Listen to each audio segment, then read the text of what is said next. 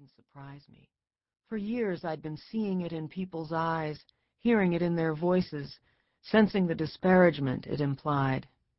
You're not a great beauty, despite the complexion that has made you vain.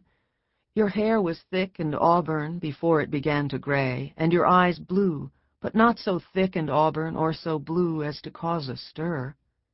Eleanor had masses of hair that went from red to gold, depending on the light, and her eyes were the color of a robin's egg, and just as defenseless.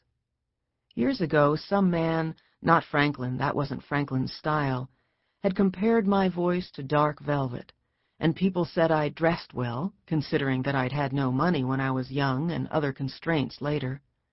But with all due regard to Richard Strauss and perhaps Verdi, men do not fall in love with a voice, and only other women and French couturiers care about a woman's clothing. I could make him laugh, but many people could do that. Certainly I was no great wit. According to my friend Elizabeth Shumatoff, who was painting his portrait that day at Warm Springs and can't resist telling anyone who asks about it, and some who have the discretion not to, I'm not even very bright. Poor Elizabeth, I never guessed she was so eager for the spotlight. So perhaps she's right. Perhaps I'm not very bright. That only brings me back to the question, what was my secret, they want to know. What special charm did I possess? What tricks did I have up my sleeve? What wiles did I use to attract the greatest man of our time and hold him until he died, not in my arms, as gossip has it, but close enough? Even my sister, whose resentment I'd never suspected until that moment, couldn't resist asking. She was twisting her wedding band around her finger as she spoke. What was your secret? The child weaving toward us took a tumble, and I was out of the wrought-iron chair and across the lawn in seconds. I had no intention of answering Violetta. The reply would only make her more angry. I'd invited her to stay as long as she wanted. I'd tried to make it sound as if we were two girls together again, though we both knew we were two women alone. There was another reason I didn't answer Violetta. She wouldn't believe me. No one would. The secret was too simple. It was so simple that sometimes I couldn't help hugging it to me with greedy pleasure, like a miser hoarding gold. But there were other times, even after all these years, when I saw things differently. Then the question was not how I'd held him, but how I'd lost him. There were the letters, of course, but the letters were merely the excuse. How many had there been? 12, 15, 20? A handful, literally, enough to fill the span between thumb and fingers as Eleanor lifted them from the overseas bag. When I'd posted them, one after another, they'd been white with hope. But I imagine them as they must have looked when she took them from the suitcase, tied with one of the velvet ribbons I'd worn around my throat in those days, spattered with mud, waffled by rain, and crushed from being shoved into his bag among the heavy woolen uniforms and sinus medications and dozens of other letters from his mother and his children and his wife. He threw away nothing. He'd been foolish to carry them that way, tied in a ribbon that sent a message as clearly as one of his Navy signal flags, though I would have hated it if he'd tossed them into his suitcase with all the other letters. Still, what had he been thinking, to pack them where anyone could find them? I know what the psychiatrists would say. I may be a vain old lady, I may not be a mental giant, but I am not an antiquated ninny. I'm familiar with the theories of Dr. Freud. I've heard the younger generation talk. They would say that Franklin wanted the letters to be found. The idea is ludicrous. Franklin had no desire to be caught. He was simply sure of his own invincibility. He was convinced there was nothing in the world he couldn't do. Certainly he never dreamed he wouldn't be able to walk off a ship on his own legs and unpack a bag with his own hands. Eleanor unpacked for him. The bottom dropped out of my own particular world, she told one friend and then another, and the friends told their friends. Elizabeth Shumatoff is not the only one eager for the spotlight. But as the world knows, Eleanor went on. She had supporters who closed ranks around her. She had children to raise. She had a husband to find her way back to. I can forgive but not forget, she also told friends. Eleanor always did have a penchant for undressing in public. My position was more precarious.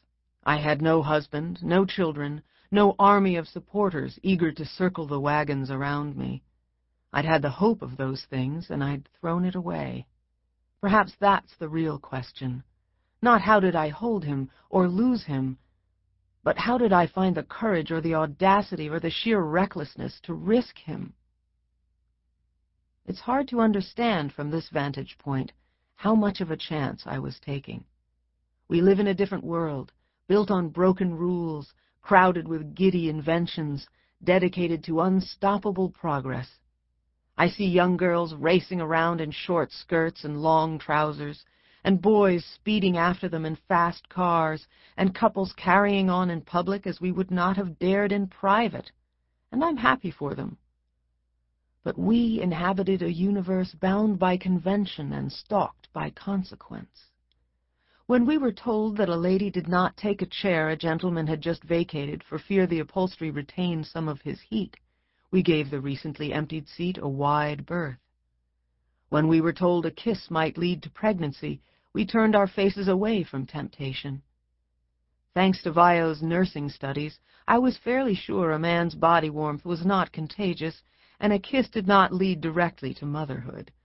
But I could not get over the suspicion that both acts, and a good many others, were bound to end in some form of disaster or damnation. Vio and I had to be doubly careful. A man might marry a tarnished heiress.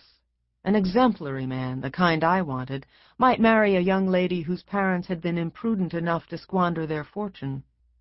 But who would marry a girl with feckless parents and a frayed reputation? Marriage, of course, was what I was after. That was what love was about. I burned to yield to a man, but one who belonged to me. I was made for happiness, not sacrifice. That is why I cannot understand where I found the courage to do what I did. Guts, the boys coming home from the war call it. The girl who risked the only future she could imagine is a stranger to me now. I look at the old photographs and recognize the face she wore, but I can't feel her pulse. I remember the handful of good evening dresses she rotated, but I can't hear the hope that rustled in the silk as she dressed for dinner. I recall the first time she danced with him, but the hair on the back of my neck doesn't stand on end as it did on hers when she saw him coming toward her across the ballroom. That girl, with nerves running too close to her skin and senses rubbed raw by expectation, is a stranger to the woman I have become.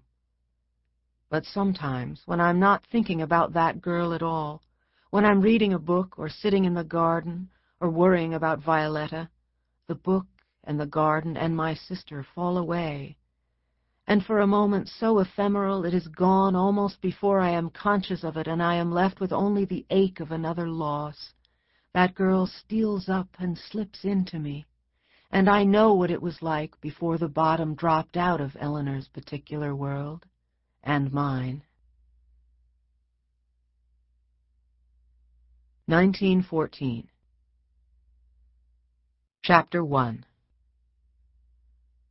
Lucy was gay, smiling, and relaxed, with a rich contralto voice, femininely gentle where Mother had something of a schoolmarm's air about her, outgoing where Mother was an introvert. Though she was a paid employee, she was listed in the social register in New York as well as in Washington, a lady to her fingertips. Elliott Roosevelt, An Untold Story.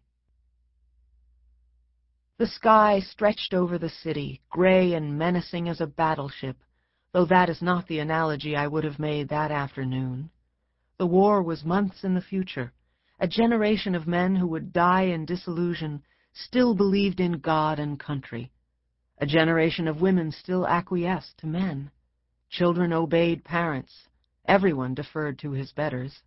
Everyone believed there was such a thing as betters. Archduke Francis Ferdinand was still alive. True, an obscure Serbian nationalist was dreaming of assassination, but dozens, perhaps hundreds of unhappy young men were hallucinating self-sacrifice and glory, and most of them